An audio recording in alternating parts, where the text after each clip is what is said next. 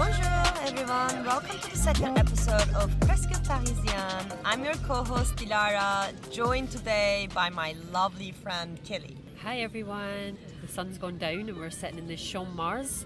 We're in the 7th arrondissement this evening and there's a really lovely vibe. The park is kind of full. It's such a lovely evening. We're still in the high 20s in the temperature at the end of September, which is lovely. To my right we have a spectacular view of the Eiffel Tower and it's all lit up and the spotlight's going, and to my left we have a very new building which was I actually don't know when that was finished, but that wasn't here when I recent, and it's the Grand Palais Fermé.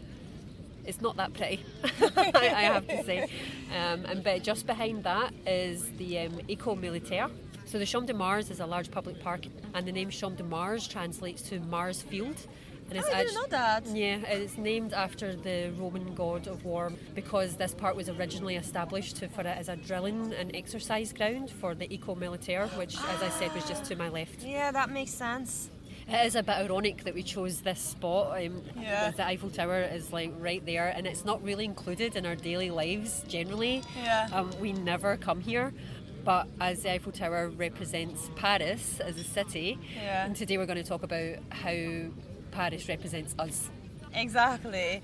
So today we wanted to talk about our nos vies quotidiennes, which translates to our day-to-day lives, basically.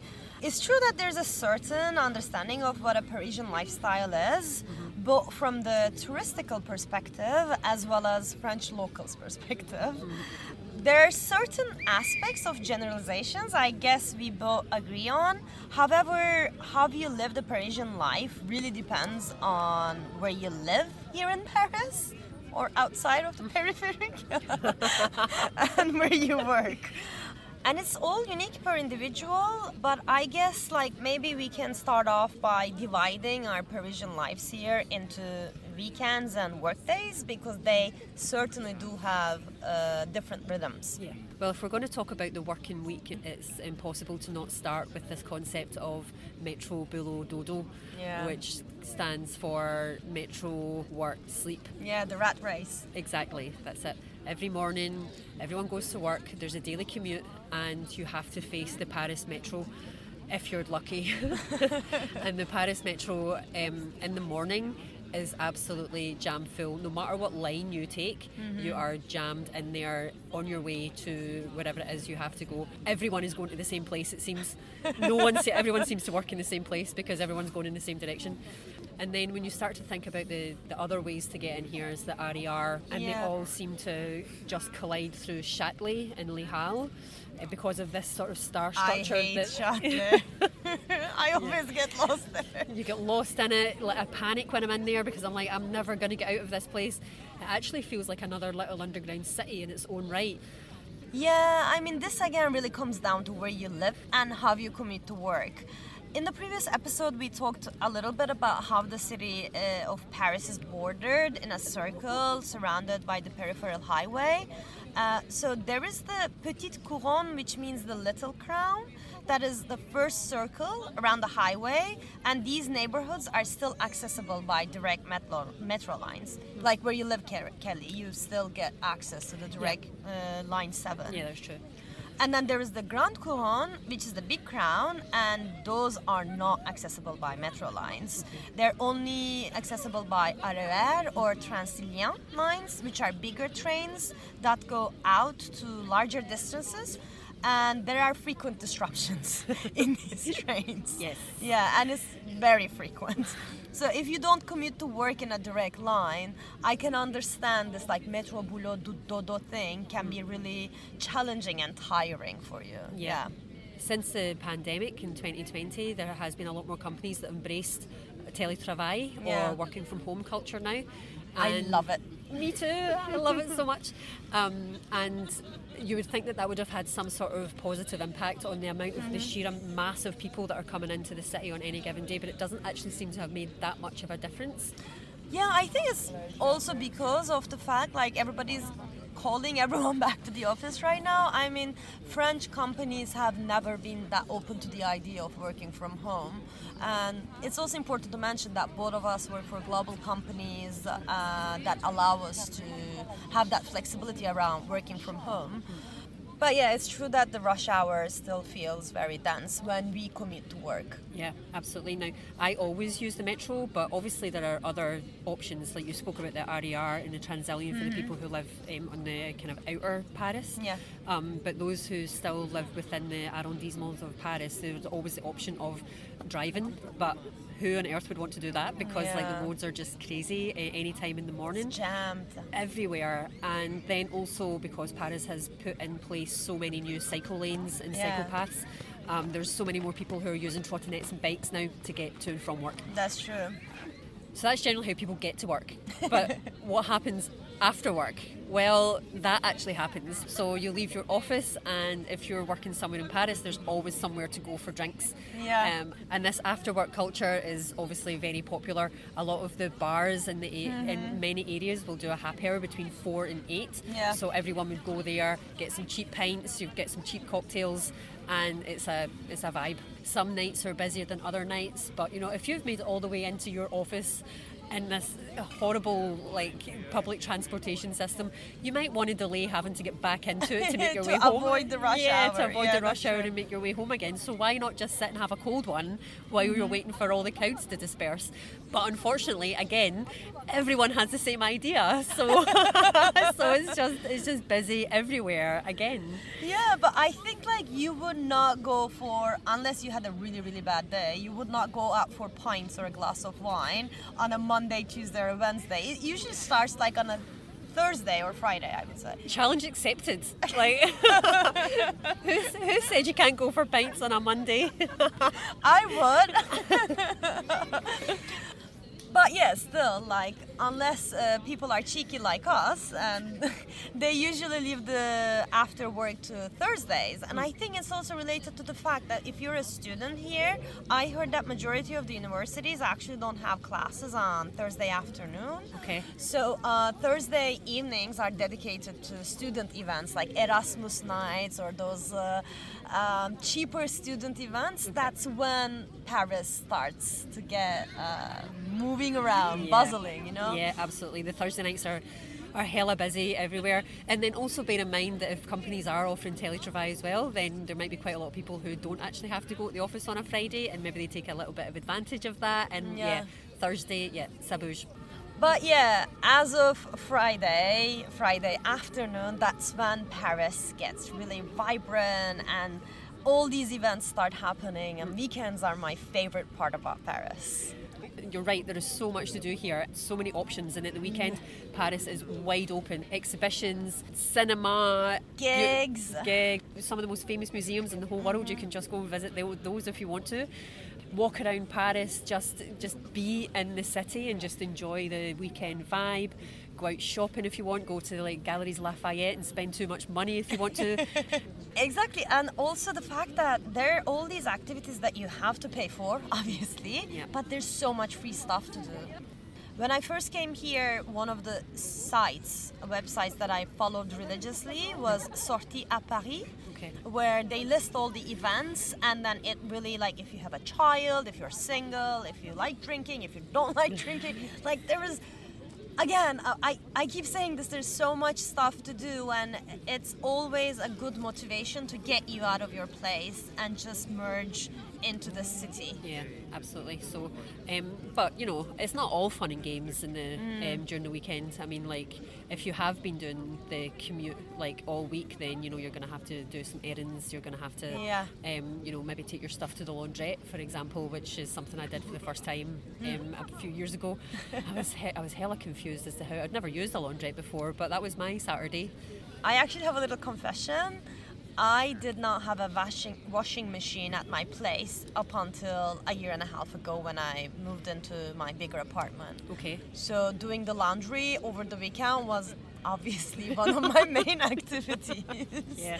But here what I also observe, I think it's also related to the fact that the stores close earlier. Like any supermarket, it closes around like 9 p.m. Yeah, that's true. So what is really happening in Saturday mornings that people are really doing their errands. And now, even though I'm not as much into that rat race anymore, thanks to the flexibility of my job, I go to the farmer's market to buy the seasonal veggies, fruits, and stuff, and I really allocate my Saturday mornings to that. Right. Okay.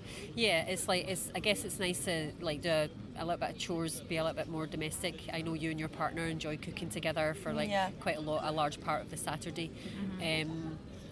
For me, my Saturday morning, I don't usually, I don't go to markets. There isn't really a market in the Kremlin. I think there's one maybe on a Wednesday or a Thursday, which is further down towards Villejuif, which I've never really checked out.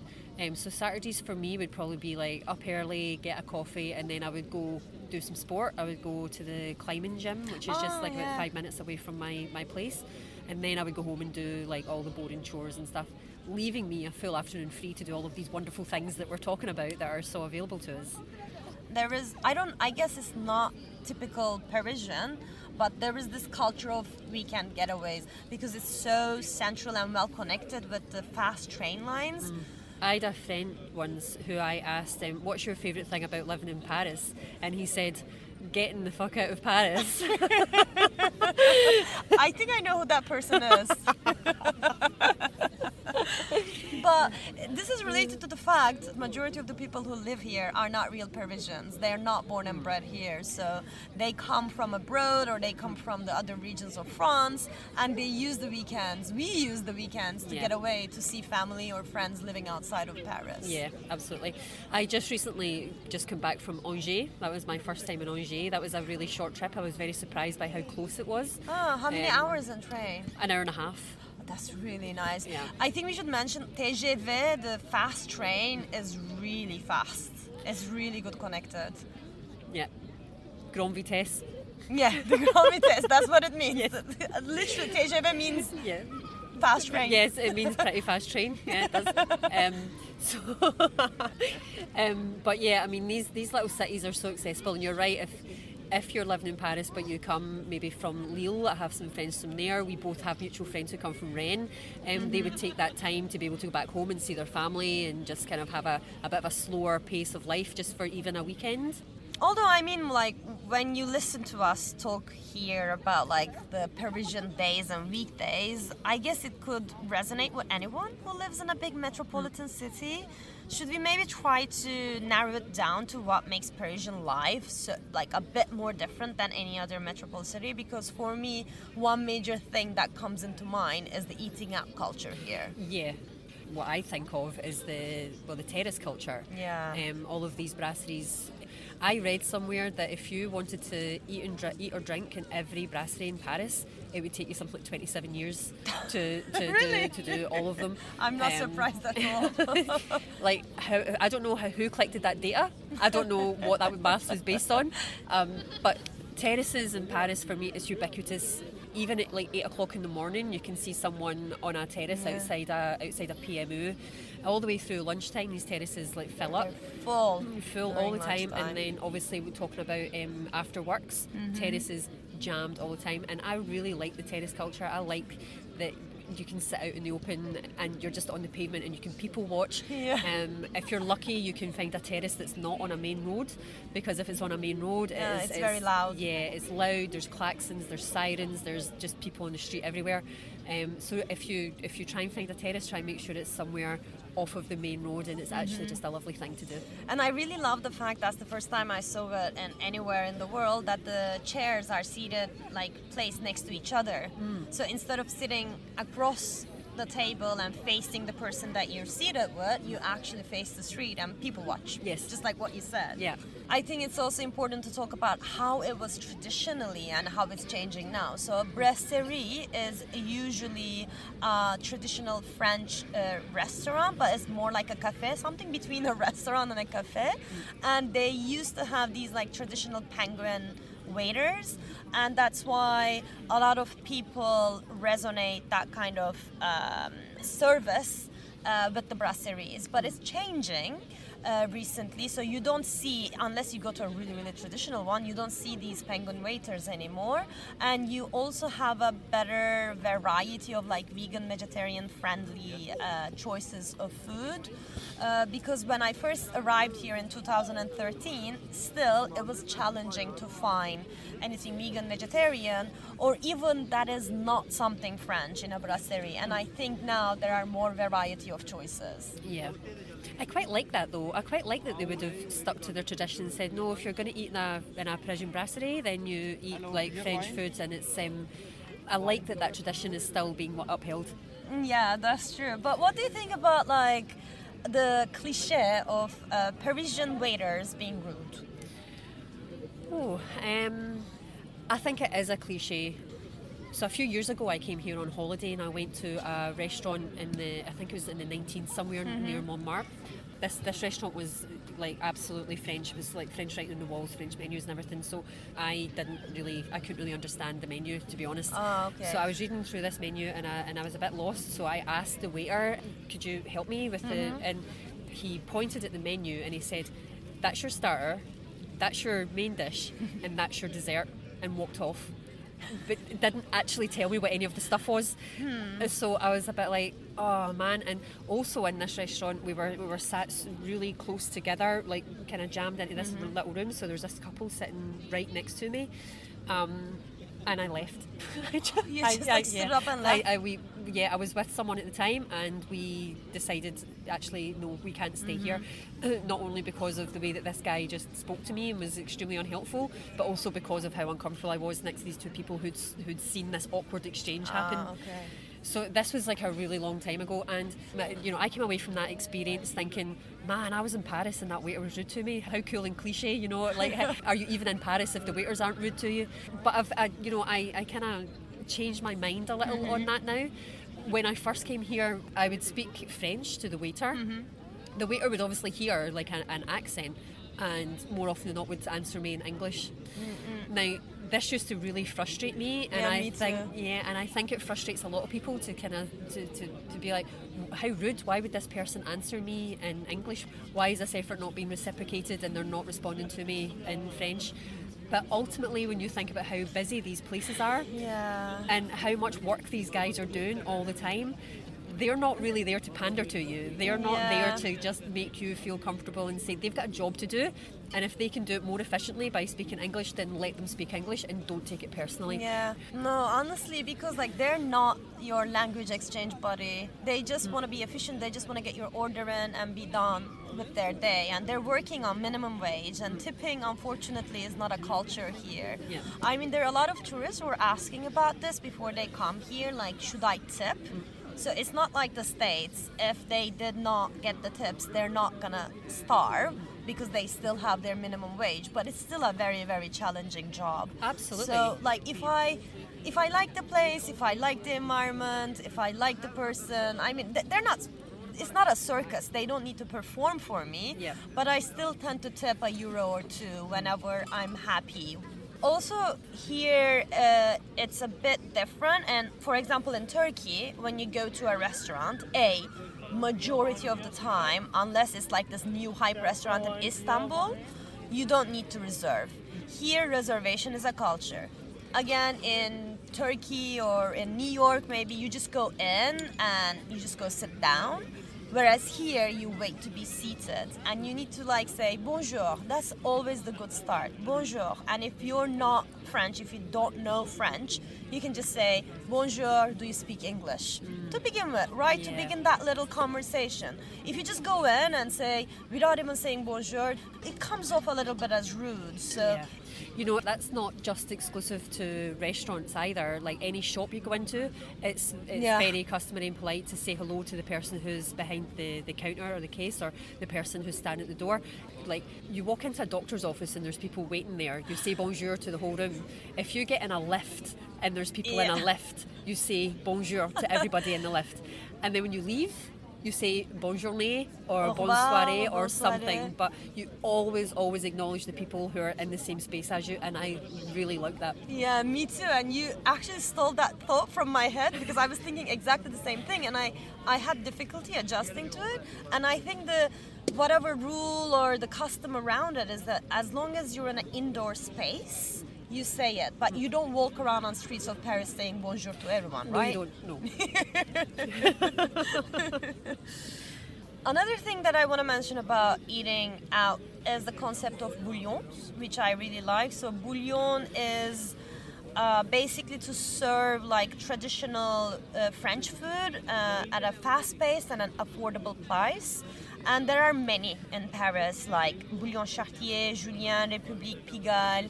If you really want to get a traditional French cuisine, eating out experience with the penguin waiters and all, I totally suggest going to one of these bouillons. I would certainly avoid any restaurant around like Champs-Élysées, the little streets of like Saint-Michel, or on Place du Terre, where all the artists are in painting portraits. In Montmartre? Yes, in Montmartre. I mean, you can of course go there and get your portrait drawn. I mean, support the local artists, right? But I'd avoid the restaurants in these places. I guess I would say one thing that I would never do again is that I've done when I first came here. I've eaten on a lot of these restaurants. I would never again go to a tourist trap restaurant. Which makes me think, Kelly, what is one thing that you did when you first came to Paris and you would never do again? That's an easy answer. I would have to say the bateau mouche. Ah, why? So the bateau mouche, for anyone who doesn't know what it is a huge big barge that goes really slowly along the Seine, and there's like a recorded voice telling you what's on either bank, and you go all the way down to the Ile de la Cité and all, and then back again to the Eiffel Tower.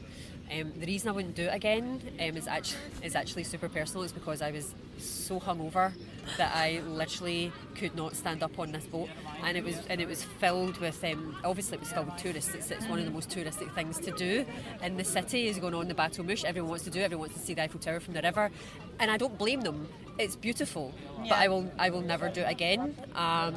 I didn't think I was ever going to get off that boat, and I did, guys. It's okay. The other thing that I wouldn't do would be Tour Montparnasse. So I went to the top of Tour Montparnasse. There's a express lift that takes you all the way to the top. I don't even know how many floors it is. There's a lot of floors. It's like 30 something, no? Yeah, maybe even more. It's like the second highest structure in Paris. Yeah. And this lift just whizzes you all the way up to the top, and then I'm not going to deny the view is absolutely spectacular, but Yeah, I it's had gorgeous. hella vertigo, and I felt really unsafe and unsteady up there. Again, these are two really personal reasons why I wouldn't do these things again. Absolutely, if you want to experience them for yourself, then by all means, there are reasons to do these, but for me personally, never again. I'm totally on the same page with you on Tour Montparnasse. It's overpriced, really, really bad cocktails. So yeah, I don't think it's worth it. But bateau mouche, if you're a tourist, I guess if you're not hungover like Kelly, you can do it. You know, but one thing I do like about the bateau mouche is actually when I'm on the banks of the Seine. Yeah. You know, and you can sit there for an afternoon, the bateau mouche passes by, and you can wave at all the tourists wave at you. It's so cute. That I do love about the bateau mouche. I just don't want to be on it. But anyway, I really wanted us to revisit the concept of bobo, because it says a lot about, it's a big part of the Parisian culture now, and there are many contradictory thoughts around this kind of people or kind of living. We do talk about it in the previous episode. So bobo means bourgeois bohemian, and it's a term coined by David Brooks in his book Bobos in Paradise, which was published in 2000. So he describes bobos as highly educated folks who have one foot in the bohemian world of creativity and another foot in the bourgeois realm of ambition and worldly success. Okay. So let me take you back a little bit to early 1800s when the aristocracy was replaced by the bourgeoisie. And this is right around the time Osman started his works on the gentrification of the city. Okay. So it's very much connected and collateral when you come to think about it historically, and it's really much in the history and imprinted on the city life. And I guess what we can say in English, it can more or less translate to a hipster. Right. Okay. So that's what I've been trying to say all along. I mean, I don't identify as a popo, but I guess if I'm to give myself an honest critique, perhaps I am one. I mean, I really like going out to eat at like casual, not chic, cozy international restaurants. I appreciate the works of like international contemporary artists. Anything that's opposite of traditional French basically speaks well to me. So I highly enjoy getting myself soaked into this diverse culture of the city and how this city fusions it with a little tiny bit of French touch. Yeah. But I'm still making sure I make a good living, I earn good salary, not yet, but still I'm trying. And all these places that I like to hang out at, their target audience is not really the worker class. So at least the price range, I mean, doesn't really make it, right? So although the gentrification of Paris has its roots like all the way back in the 1800s, since the 1960s, a specific form of gentrification is actually happening in Paris and extending the Paris livable areas to traditionally working class parts of the city. And those are the parts of the city where I actually like to hang out at. But yeah, that's me. But before I go into my favorite places to hang out in Paris, what are yours, Kelly? Like, I kind of don't know where you like to hang out. My favourite area to hang out is usually like either the 13th or the 5th, and where those things join. I say hang out, like, you know, there's a few bars and stuff that I enjoy going there that I would often go to. But the 5th, I think, is one of my favourite arrondissements for sure. Pretty. It's really pretty. You have the Sorbonne University and you have the Latin Quarter, which leads to Jardin de Luxembourg, where we've recorded before. And if you continue walking past the Pantheon, behind there you come to Rue Mouffetard. Where the students like to hang out. Yeah. Rue Mouffetard is actually one of the most charming little streets in the whole, well, in my opinion, in the whole city. So you have at the top of it Place Contrescarpe, which sits and there's like some terraces and some bars around the fountain. There's often some live music at that fountain as well. Yeah. And then when you descend down the hill, you come to all of these little poissonnières and the boulangerie and all these little charming sort of outlets. Now, the first time I was ever on Rue Mouffetard was with a person that I met to practice my French with. And I had never been here before. And we were walking towards Rue Mouffetard, and then he turned to me and he said, "Did you know there's a witch here?" And he said this to me in French, so I thought I'd misheard him. And I was like, what? And he was like, yeah, the sorcière. Est-ce que tu connais the sorcière? And do you know about the witch? And I thought, this guy's crazy. Like, why is he asking me this? But what it was, centuries ago, there was an author that lived there, and while all of the merchants and people who were running the commerce on the street, all their children would come to this author, and the author would take down all of their stories and allow the children to make up all of these fantastical stories for themselves. And there is actually a book published called The Sorcière de Rue Mouffetard. I should read that book. Yes, it's a children's book and it's so cute. And the other thing is the guy had a copy of it with him and he gave it to me on the street where we were standing. Such a sweet memory. It was so lovely, and this was the first time I'd met him, and this was just something he said, this is a kid's book and this is going to help you with some vocabulary, and he wasn't wrong. It's such a sweet, charming little book, and I love that story, and because of that memory I have of the first time being on Rue Mouffetard, it is still by far one of my favourite places in the city. I can get that. And then I guess my other sort of favourite area, again, I don't hang out here that often, but I do enjoy it when I'm there, would be Pigalle. Now, there's a really fine line between Pigalle and Montmartre, and I'm not quite sure where the line is. I think it's in between Anvers and Pigalle Metro. It's somewhere on that line. Yeah, I really like it. Again, there's a bit of a vibe to it. There's lots of sex shops, lots of live sex shows, very lit up. The Moulin Rouge is there, and again, it's just about the vibe. It doesn't feel particularly safe, but it doesn't feel particularly dangerous either. No. There's a lot of clubs to hang out, to go for like gigs and stuff as well. Yeah, lots of good gig venues around about Pigalle as well. Yeah, that's for sure. I used to hang out a lot on Rue du Faubourg Saint-Denis. And we just talked about gentrification and the bubbles and everything. And when I looked into gentrification of Paris, I wanted to study it a little bit before this episode. That street is literally the main common point on most of the academic articles. But I just love the street. It's this big street that starts with La Porte Saint-Denis, which is another Arc de Triomphe that wasn't torn down, and goes all the way up north to La Chapelle. And it's right between Gare du Nord and Gare de l'Est. And it's this amazing place with mix of cultures, restaurants, shops owned by Chinese, Turkish, African, Kurdish, Indian, Pakistani, you name it, I say it. All these nationalities come together. And there's this little passage that I really like, and I think we should go for a visit because it has really good Indian and Pakistani restaurants apparently. Okay. And it's called Passage Brady.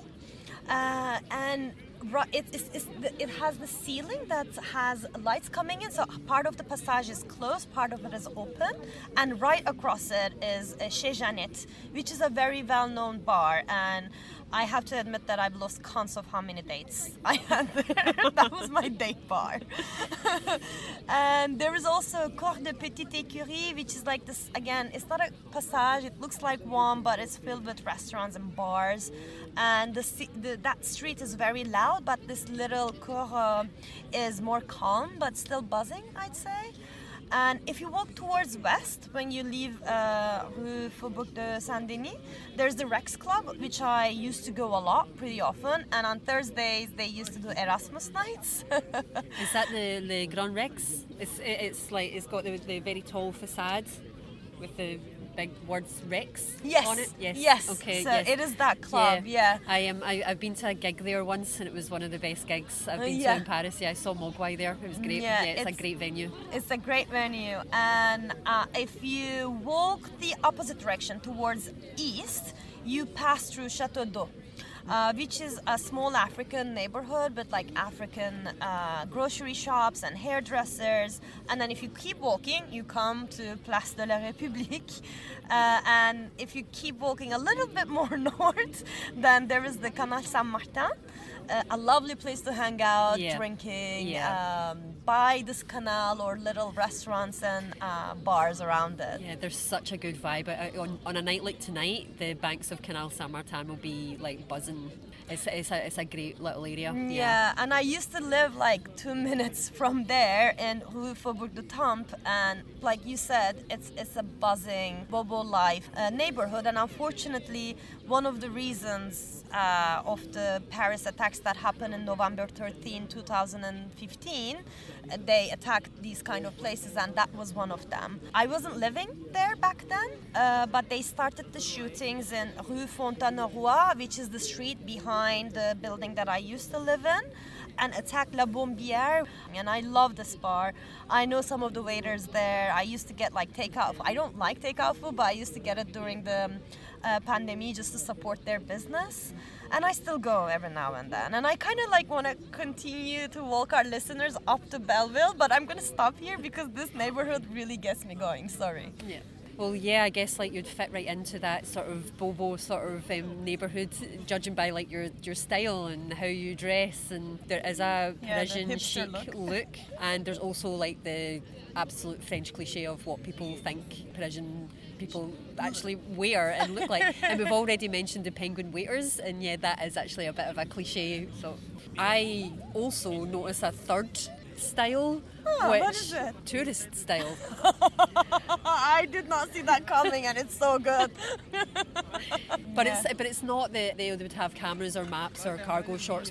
But the reason why I can spot them is usually women.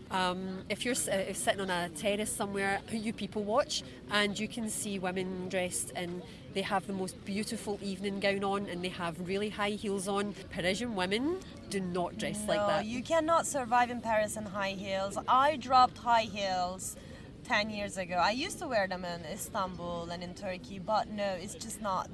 This is such a walkable city. You just cannot walk on the sidewalks with the high heels on. And for me, it's so good because I'm a trainer's girl. I always have been. I always wear flats. I'm relatively tall for a woman, so I've always got a pair of Converse on. And you can wear it with a little cute dress, or you can wear it with like a long dress, and it still looks actually quite chic. And also going to a bar at night, it's entirely acceptable just to wear a pair of white trainers with a dress. Yeah, and back in the day, like when I first came here in 2009, there were some sort of nightclubs where you couldn't get in if you had trainers on. Like they would check your shoes and be like, nope, you're not coming in. And that completely changed. Yeah. Definitely. And colors, I would say, like in Turkey, I was putting on a lot more colors like purple, pink, bright colors. Here, you don't really stand out.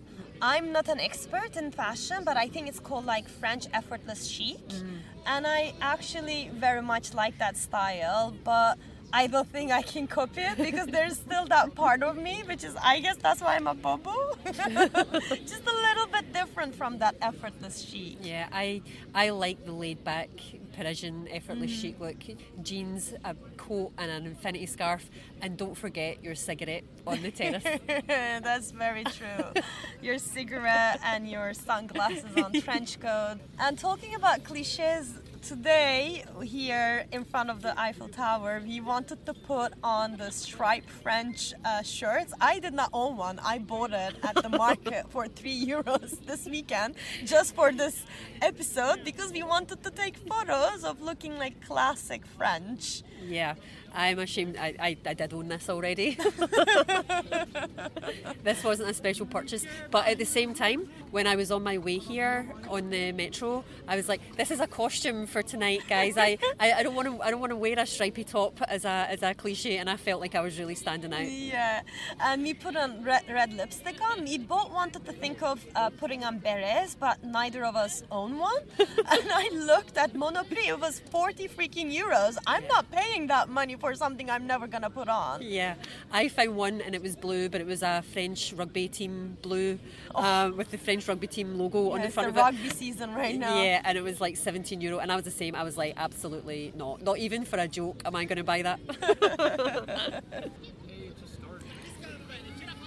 The Eiffel Tower is sparkling now. It's what are we? We're at 9 o'clock at night on the hour. Yes, it's at every top of the hour as soon as the sun sets, and it goes on for 5 minutes, I think. For 5 minutes, yeah.